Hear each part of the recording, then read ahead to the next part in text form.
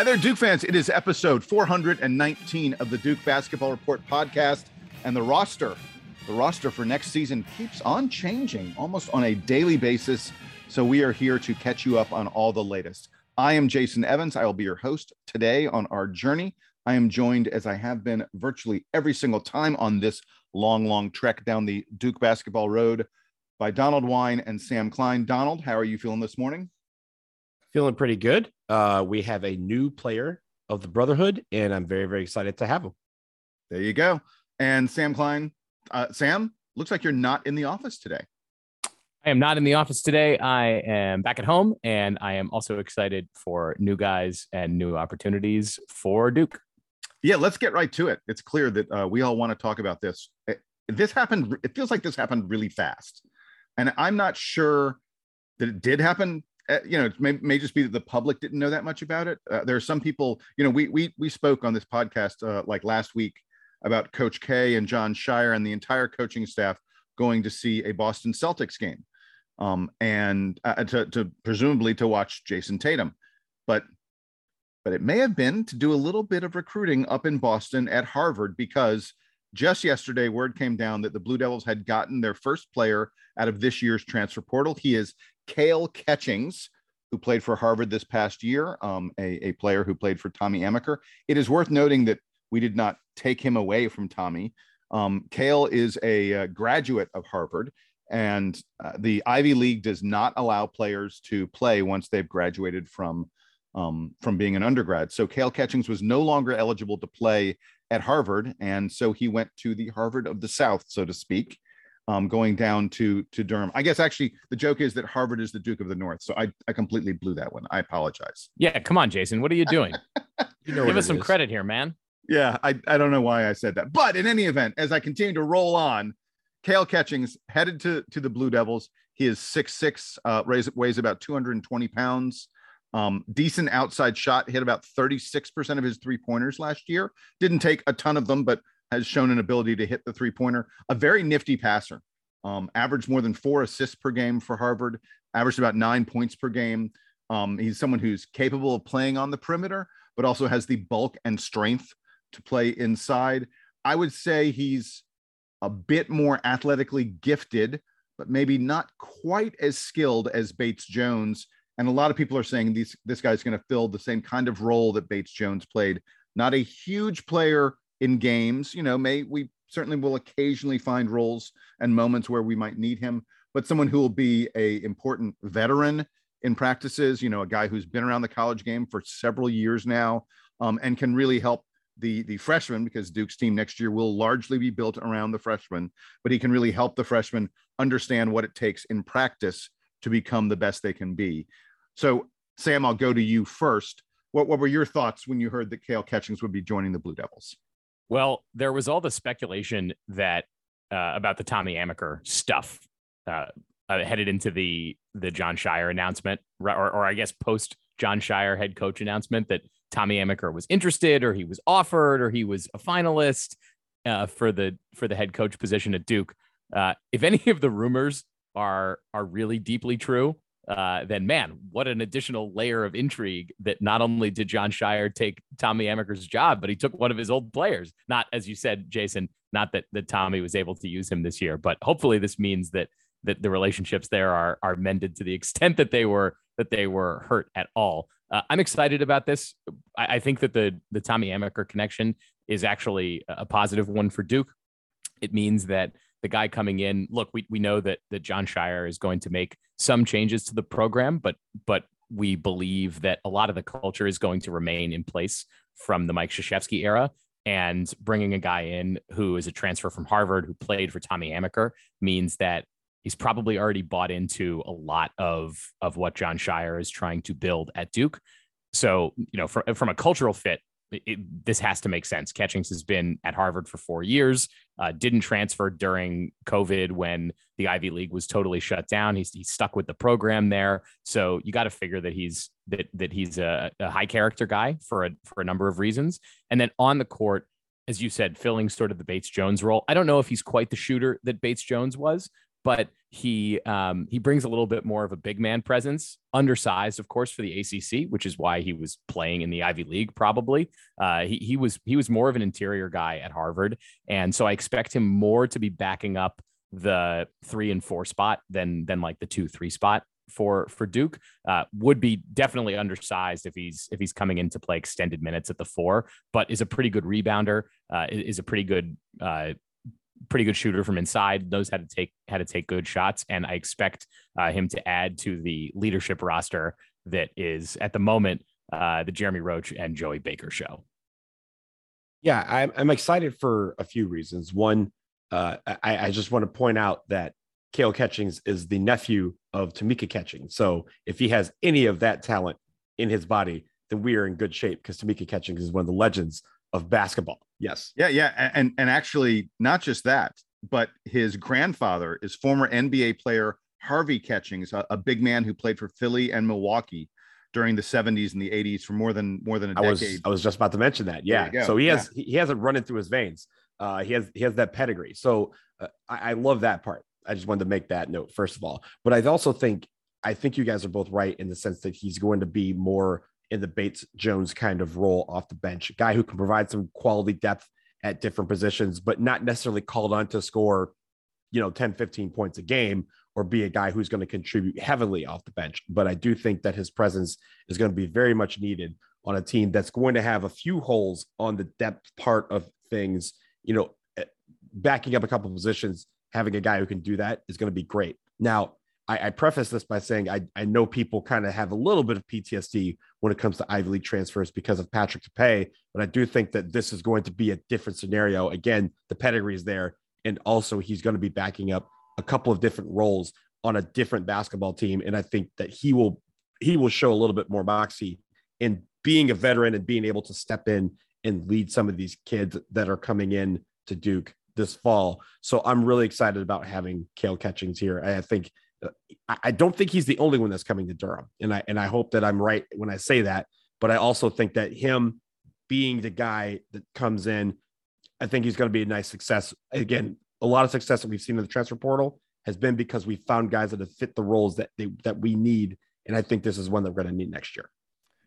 Yeah, I think you guys nailed it. This is not someone who I think we're going to see a ton of on the floor, but it is worth noting that having depth is important in practice, but also, in case of an injury, in case of foul trouble, who knows what could happen. If this is the kind of piece you have sort of at the very back end of your bench, but capable of inserting into the lineup, that's a great luxury for a first-year head coach in Jon Scheyer, and for any program to have. This is someone who has a lot of experience, a lot of minutes playing college basketball, and has been reasonably successful at it. So yeah, I'm quite excited to add him to the program. Donald, you mentioned this notion of he's probably not the only guy coming to Duke from the portal, and I want to mention a couple other players, because there was actually a news story the other day about players that the Duke men's basketball Twitter account was following on Twitter, that it had recently added 3 new players to its follows. And, that doesn't, on the one hand, you feel like it's kind of a silly thing to note, who is Duke men's basketball following on Twitter? But on the other hand, one of the 3 players that they added just in the past couple of days was Kale Catchings, and he turned around and committed to Duke within hours. I'm not saying that one was necessarily connected to the other, but still, it's an indication of who the Duke staff is looking at. And hey, Jason, the brand is strong. I mean, if some big guy follows you, or some big account follows you, you kind of walk around, you go, yo, they're following me. This must be a sign of something good. It was a sign of something good. Yeah. So the other 2 guys that the Duke men's basketball Twitter account is following, one of them is a Northwestern big man named Ryan Young. Ryan Young is 6'10", 240 pounds. This is a big fellow.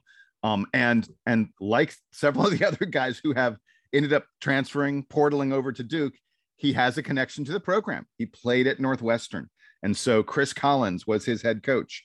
It seems like, we always talk about Duke having a certain type of player, character mattering, and investment and buying into the program, all that other kind of stuff that Coach K really valued, that he actually looked for these kind of attributes even more so than necessarily looking only for talent.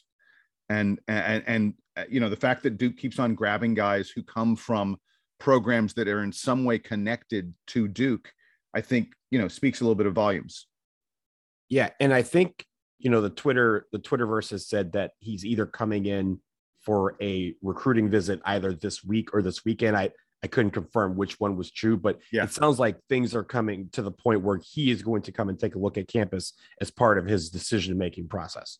Yeah. And I want to be clear about Ryan Young. I see him very much like Theo John, a guy who was in a major conference, who played a role for his team, but does not expect, I don't think, to come in and be an instant starter at Duke. He would not be. This would be like Theo, a backup big man kind of role.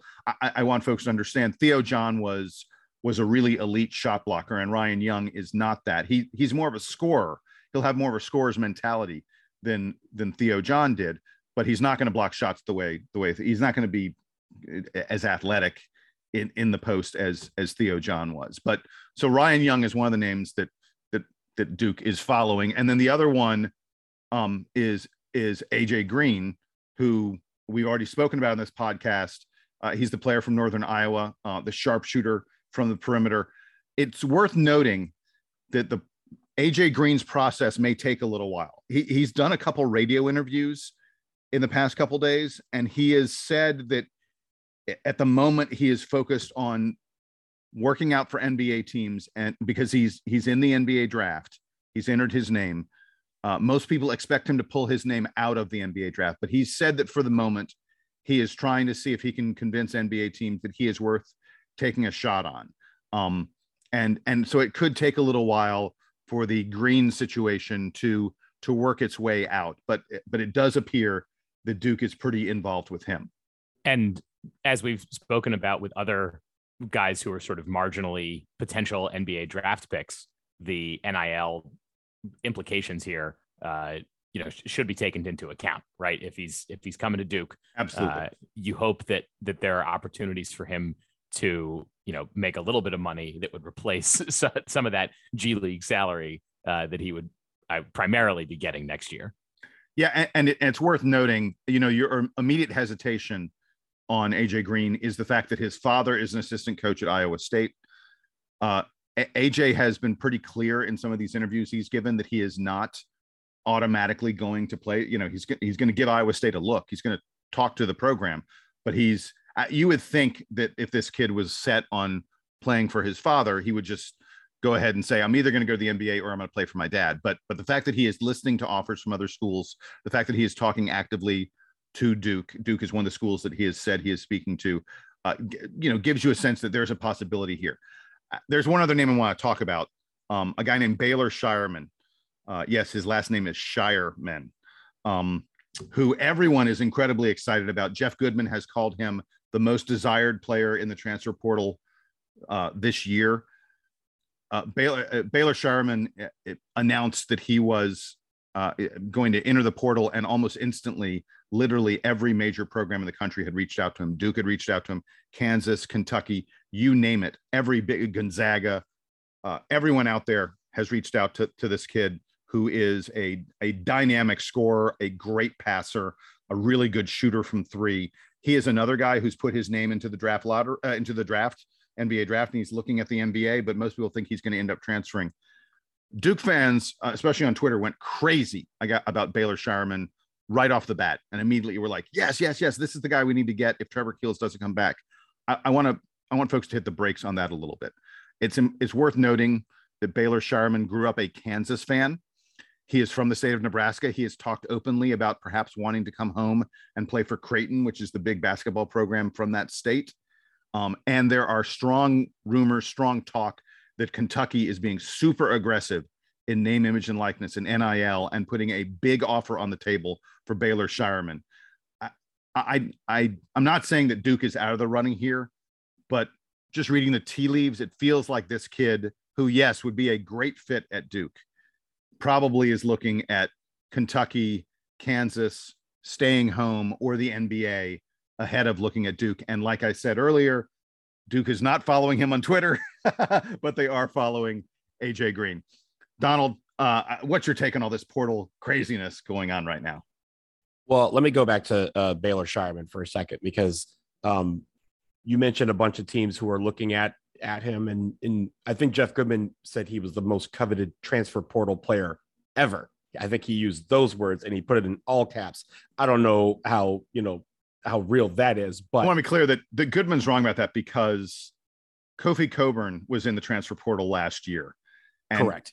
Now he ended up going back to Illinois, but Kofi Cockburn, had he legitimately been in the portal, forget about it. Everyone in the country would have taken that guy.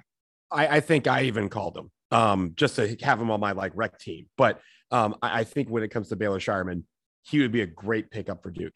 And I think when you look at all these other schools that you're saying may have the lead or whatever, I don't care. Duke has beaten them for several signatures in the past, in the recent past as well.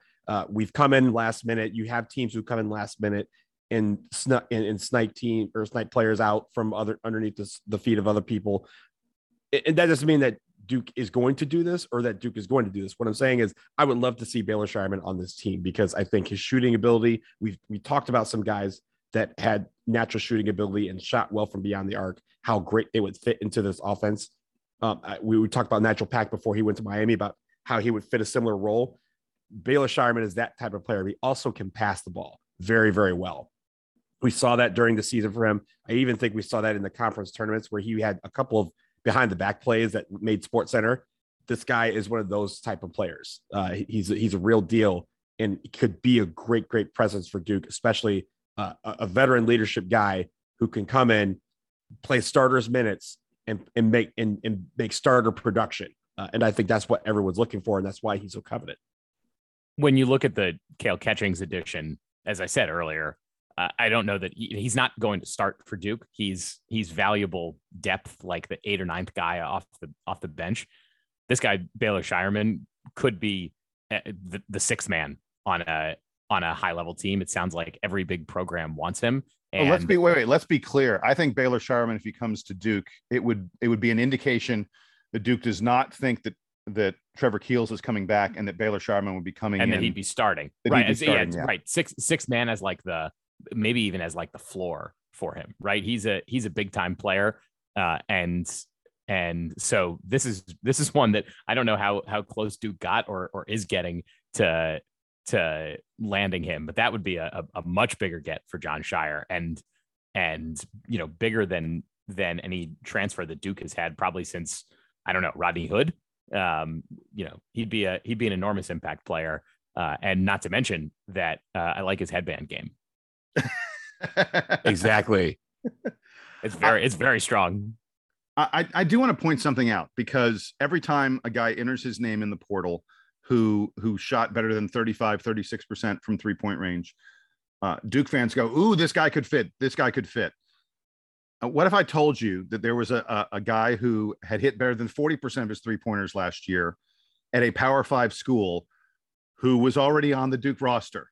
I was going to say, are you talking about Joey Baker? I'm talking about Joey Baker. Yes. I think Duke fans, we get all excited about these guys at mid majors or even lower majors.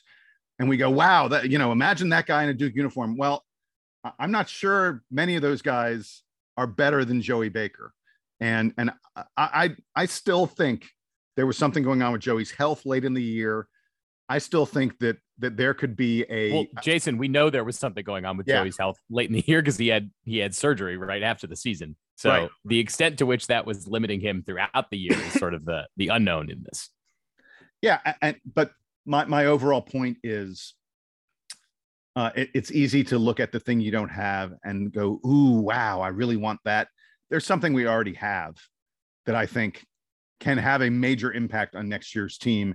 And I just keep coming back to Joey Baker is not coming back to Duke to sit on the bench all year. I can't believe that that's the case. And I think the shooting part of things is what people draw to first. But for me, it's the fact that he can pass, he can score, He was the Summit League Player of the Year. Like, it's not like this guy is just a role player that's like, hey, I want to do another role over here. And for Joey Baker, I think the question is going to be, if we do go after someone like Baylor Shireman, is if he will be ready to go by the start of the season. I know he's already had the surgery, but surgeries, don't always go 100% with regards to recovery. So the question is going to be, how ready is he going to be? It was the same question we had with AJ Griffin when he had his injury, during practice. Those questions linger until we see more, and we're not going to hear more about Joey Baker's recovery process until later in the summer.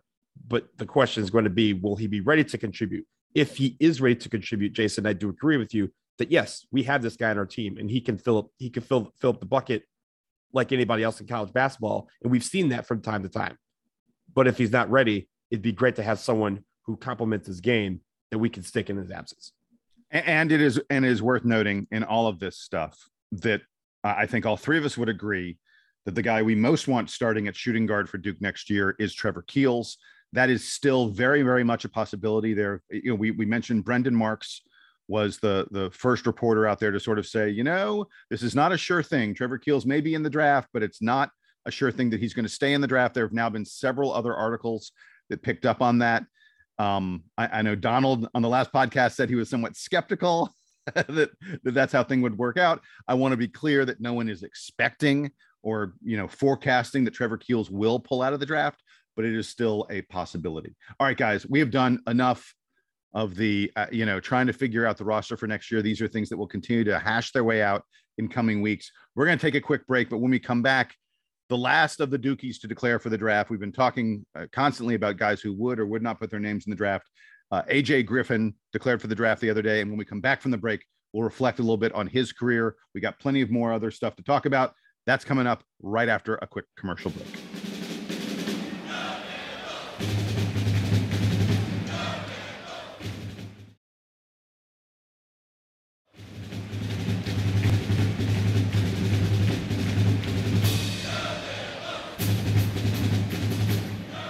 And we're back from the break, and we're going to start by, as we have done with every other guy who left the Blue Devils to move on to the next level, we're going to talk a little bit about the career of AJ Griffin, who declared on Sunday afternoon. It was after we recorded our podcast on Sunday, and he said that he is entering the NBA draft. This is not a surprise. This is something that everyone expected all along.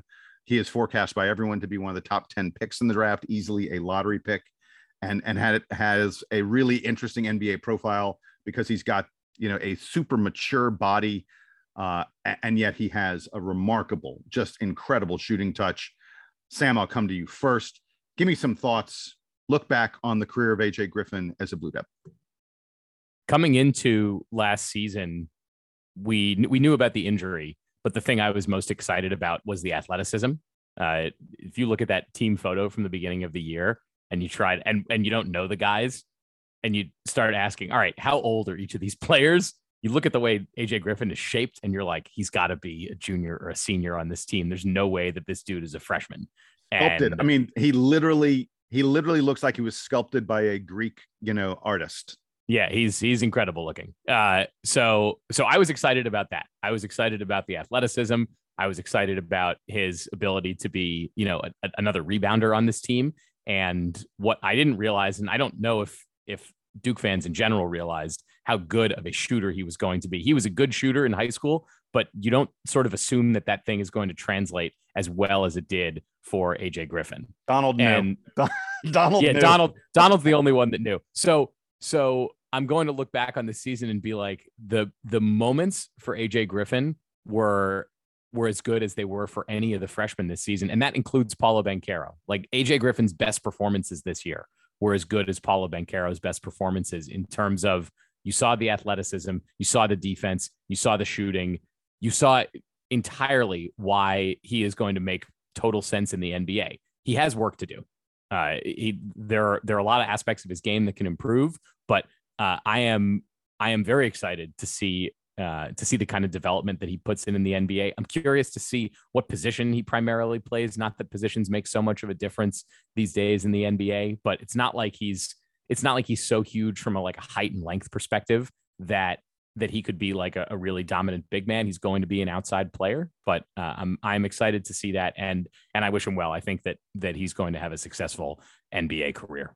You talked about him being dominant at times. He had a run from like early January to the end of February where AJ Griffin hit multiple 3-pointers in 12 out of 16 games for the Blue Devils. That ain't easy to do, people. There were two games where he hit 5 3-pointers in the game against Syracuse and Louisville. And then toward the end of the season, he hit 6 3-pointers, 6 the second time he played Syracuse. He was an absolute Syracuse killer this year. I wish, if we're going to really reflect on AJ Griffin's career, I wish he'd been a little more aggressive on offense. It seemed to me like when he took the ball to the hole, when he took it in the lane, he was incredible. Because of his physical size, he was able to shed defenders. He was able to absorb contact. He was great at getting his shoulder square to the basket. And I really, God, I felt like this was a guy who all year long, I was like, yeah, he's an incredible outside shooter, but he's going to add that penetration game. And it never quite came together the way I thought it might. But this is someone who I really felt like there are plenty of times this year I looked at him and I was like, there's no excuse for this guy not scoring 15, 18 points per game. He just has that kind of body. He has that kind of offensive arsenal. And I think that the reason he's going to get drafted so high by the NBA is they see that as well. He's young for his draft class. And I suspect it may not be immediate, but in a few years, by the time he's, 2-3 years in the league, I think this is a guy who's going to be much more. There's talk he's a 3-and-D kind of player. I think he's going to be even more than a 3-and-D kind of player in the NBA. He's really going to be a guy who is a focal point for his team on the offensive end of the floor and who is a physical presence on defense. Donald, reflect on his career. I think that last point you mentioned, I think that's the one thing that I'm going to hope for him to improve when he's in the NBA, to go from like the third scoring option to figuring out how a way to be the number one scoring option or even the number 2 scoring option on a team. Because I think that he has that potential. And we saw that quite a bit last year. Again, forget the shooting part of things, because as you mentioned, I knew that back in the beginning that he was going to be one of the best shooters on the team, if not the best shooter on the team. But it was about his presence on the floor that made it like his personality. You could tell it was infectious. His smile was everything. And you could tell he enjoyed being on the court. So when he got hurt in that practice, I knew how much that hurt him to not be on the court with his guys, to be on the floor where he is so happy. And even during the season, you could tell, even when we were down, there was a calming presence about him. And he had that mentality to go out and shoot a 3 and get us back into the game, or make a killer dunk that would take us, give us momentum. And I want to see him do more of that in the NBA. I think that's the one thing that he can improve on is, you can do that every night if you want to. Just go ahead and do it and have that mentality of, hey, I'm coming in, I'm here to score 25 points, and I'm here to destroy your soul once or twice a game. So I think those little things are going to be what I'm looking for in the NBA. And I think he's going to go to a great situation. And of course, he has the pedigree. His dad is in the NBA as an executive for the Raptors. Assistant coach. He's the associate head coach for the Raptors. Yeah. So, he has the pedigree of knowing what it takes to be in the NBA. He's been around NBA guys. He's not going to be blinded by the lights. And we saw that in clutch time, that this guy is not blinded by any, pressure whatsoever. So I really enjoyed watching him play this year. I really am looking forward to watching him thrive in the NBA. And I think that once he gets that mentality down where, I am the scoring option, not a scoring option, the kid's going to be an all-star. That he could be that good in the NBA. All right. So speaking of the NBA, last thing we're going to do on the podcast today, I want us to look. We've talked a little bit about what some of these Dukies are doing in the NBA playoffs, because wow, I mean, they're guys balling. They're Dukies out there who are seriously balling. I have a question for the two of you: Jayson Tatum or Brandon Ingram? Who is having a better playoff? And this is not an easy question, and I'm going to set it up with this. I'm going to give you Jayson Tatum's stats, and I'm going to give you Brandon Ingram's stats. Tatum is averaging 29.5 points per game. He's averaging 7.3 assists per game. I'm going to repeat that one. Jayson Tatum is averaging 7.3 assists per game. averaging better than 4.5 rebounds per game in the playoffs, hitting almost 42% of his 3-pointers. And his team has advanced to the next round. Meanwhile, Brandon Ingram is averaging better than 28 points per game, better than 6 rebounds per game, better than 5 assists per game. And he's hitting almost 43% from the 3-point line.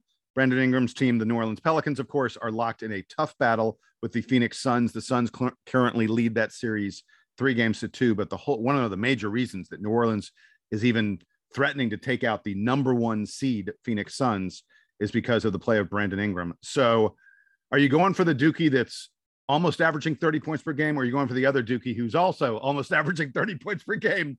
Sam, which one you got? I'm going to go with the Dookie that managed to stifle Kevin Durant and sweep one of the best teams in the NBA, which is the Celtics.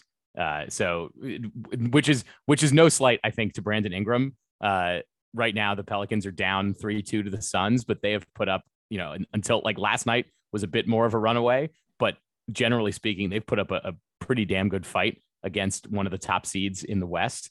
But the Nets, the Nets didn't have the record this year because of the injuries and the trades and stuff.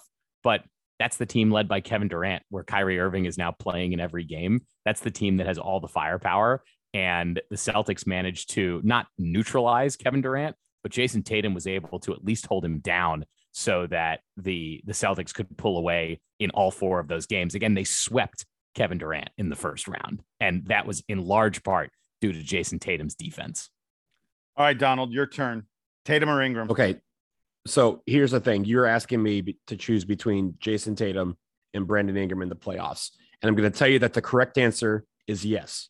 There's no either or. The correct answer is yes. Both of them are just absolutely dominating in the playoffs. However, the fact that you're asking me to pick one, I will go ahead and say that it is Jason Tatum for the reasons that Sam mentioned, particularly the defensive part, because I think locking down, I say this in air quotes, locking down Kevin Durant is one of the hardest things to do in sports. And he was able to successfully do that for 4 games. Kevin Durant, even though he was getting his points, looked completely out of sorts. And because of that, the Nets did. And because Kevin Durant was kind of off his game just ever so slightly, the Nets couldn't overcome the Boston Celtics. So I'm going to go with Jason Tatum for that. But make no mistake, the correct answer is both of them.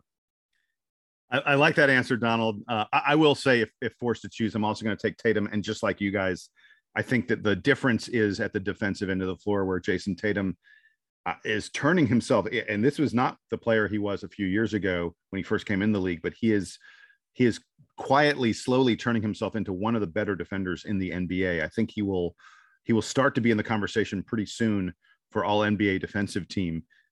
He is showing himself to be that good of a defender. And that's, to me, the difference, because their offensive stats are very, very similar. Both guys are scorching the nets. Both guys are taking on tremendous creative responsibility for their teams in terms of creating shots for other folks. And I just think, it's clear to me that these guys are both really impressive NBA players. And by the way, speaking of the NBA playoffs, have you guys noticed Grayson Allen? Grayson Allen in the past 2 games for the Milwaukee Bucks. 22. Jason, I was going to ask you. Yeah, I was going to ask you if we could include Grayson Allen in the list of who's been the most impressive Duke player in the playoffs, because he's scorching it right now. I'm booing with love. I'm saying boo with love. Boo. I know the last 2 games for Grayson Allen. Game 3, he scores 22 points for the Milwaukee Bucks on 5 of 7 shooting. By the way, he led the team in scoring. I want to repeat that. Grayson Allen led the defending NBA champs in scoring in Game 3. And in Game 4, he was even better. 27 points, 6 of 7 from 3. And as Donald indicated, his teammates were actively booing him, because Grayson Allen performs best when the crowd is on him. And so Grayson Allen's teammates were booing him from the bench. Like Donald said, boo for love. And I guarantee you, they're about to play their next game in that series. And actually, I guess tonight is Game 6. So that's going to be on the road again. I don't know. The next time they have a home game, the crowd in Milwaukee is going to boo him incessantly, aren't they, Donald? Game 5 is tonight. It's in Milwaukee. Oh, it's game 5. Okay. Yeah. You're going to hear boos, and it's going to be the most loving boos you've ever. It's a great story. Well, the story behind it is because of the foul that he had on Caruso back like during the regular season in Chicago. He got suspended for a game, and Caruso was out for 6 weeks. So the Bulls fans, every single time Grayson Allen like appeared on screen or touched the ball, they would boo him. And at the same time, he has taken off, as you mentioned, this series. So and I believe it was game 3 when this really started. They were basically like just joking about it in the locker room, but then it actually carried out onto the floor where he had an and one. And as he did it, you see a picture of him smiling while the entire Bucks bench is booing him.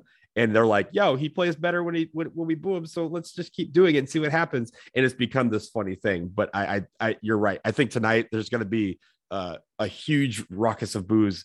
And I want people to understand that is all out of love in Milwaukee. They love Grayson Allen there. And it's not. So if you turn on the TV and you hear a bunch of boos, just know that Grayson Allen is doing something pretty spectacular. Supposedly, by the way, this is carrying over to other places, that when Grayson walks into the locker room, that everyone on the team starts booing him when he gets on the bus, that they all boo him on the bus. I just love these kind of behind the scenes stories. How much do you think this is some of these Bucks players like secretly in their heart of hearts being like, you know what? I really just want to boo this guy. I hated him in college. like they're sort of, they're taking out a little of their insecurity in this whole meme. But the best part is that Grayson Allen seems to love it. So, oh yeah, like as long as he's cool with it, and whatever, if the conversations between him and his therapist are on the up and up, then this is great. I love it. Look, we have said this many times about Duke. The worst thing is for people not to care. If people don't care about you, it's because you aren't very good. In Grayson Allen's case, everyone's booing him because he's playing his butt off and because he's a relevant player in the NBA on a very, very good team. That's what you want. When they stop booing you, that's when you know your career's in trouble. Grayson Allen's career, not in trouble at all, because he is like the focal point of what's going on in this Milwaukee versus Chicago series. And with that, we're all done here on episode 419. I think it's 419. I don't even know anymore. I can't keep track. Too many episodes of the Duke Basketball Report podcast. Again, I'm Jason Evans. Thanks so much for listening. By the way, folks, we have a tease coming at you this weekend. Our plan. Now, look, there could be roster news. There could be things that change our plans. But for the moment, our plan is to have some real fun on the weekend podcast. We're going to do a draft of all the one and done players in Duke history. We will alternate Sam, Jason, and Donald, and we will each select a one and done player from Duke's history and try and form the best team. We're then going to ask all of you to reach out to us and tell us who has drafted the superior team. And by the way, I'm going to tell you right now, if you want to send the emails early, you can go ahead and put my name on it, because I am going to draft the best team. I have already come up with a brilliant strategy on this. Donald and Sam are going to be utterly befuddled. I am definitely going to have the best team of one and done Dukies, far better than what either one of these guys are going to have. Wow. I'm throwing down the gauntlet. I'm throwing it down, gentlemen. So he already had this ready, and we said, no, we're going to push this back so we can have time to do some research. But so we need to be ready. We can't just walk it. Also, the NFL draft is this weekend, and I'm already focused on one draft. I can't be focused on two. Yeah, Jason tried to shove some totally unnecessary, evergreen content into this episode where we had news to discuss. So, this is like the time that I invented the stats game on the fly. And was just like, no, you guys are playing. Sorry, no prep. You don't even know what I'm doing here. I'm making this up as I go along. But as I agreed that we would not. I tried to get us to do it today. We're going to do it over the weekend, so you guys will have plenty of time to look at the history of Duke one and dones and come up with your list. And by the way, it's worth noting we are not counting post college career. So like all the great stuff that Kyrie has done in the NBA, we're only considering what he did in college. So it makes it a little more difficult. Anyway, that's what's coming up on the DBR podcast. For Sam and Donald, I am Jason. Thanks so much for listening in. Don't forget to email us, dbrpodcast@gmail.com. Like and subscribe, all that jazz. Here's the Duke Band to play us out. and take us home.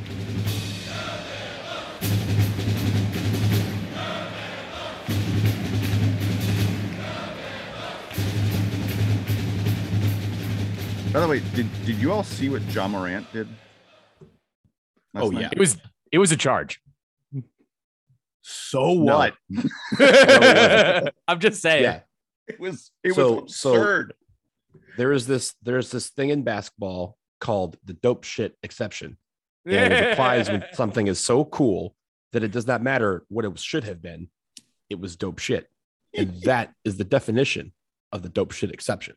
I'm convinced that they did not call a charge because the refs were so busy going, "Oh my God," that they didn't blow their whistles. It was amazing. That's what it was. Like blocker charge, Rich Chapman. It was amazing. And then he hit the game winner too. Yep. That kid is special. I just hope damn Zion could get on the floor and show that he can be special too. Oh well. I mean, he's already showed that. He showed flashes of special. Yeah, just not at all this season. Oh, did I tell you guys, by the way, my fantasy team that had Zion on it all season. My team was called the Land of Zion, even though he never played for me once. My fantasy team won the championship. I won like $400 or something like that. Oh, nice. Yeah. I was Zion is a consummate team player. Yeah, there you go. I was built for postseason success. I had Kyrie playing, on and off my bench all season. And then in the postseason, suddenly he played every game and he helped me out quite a bit down the stretch. Very good.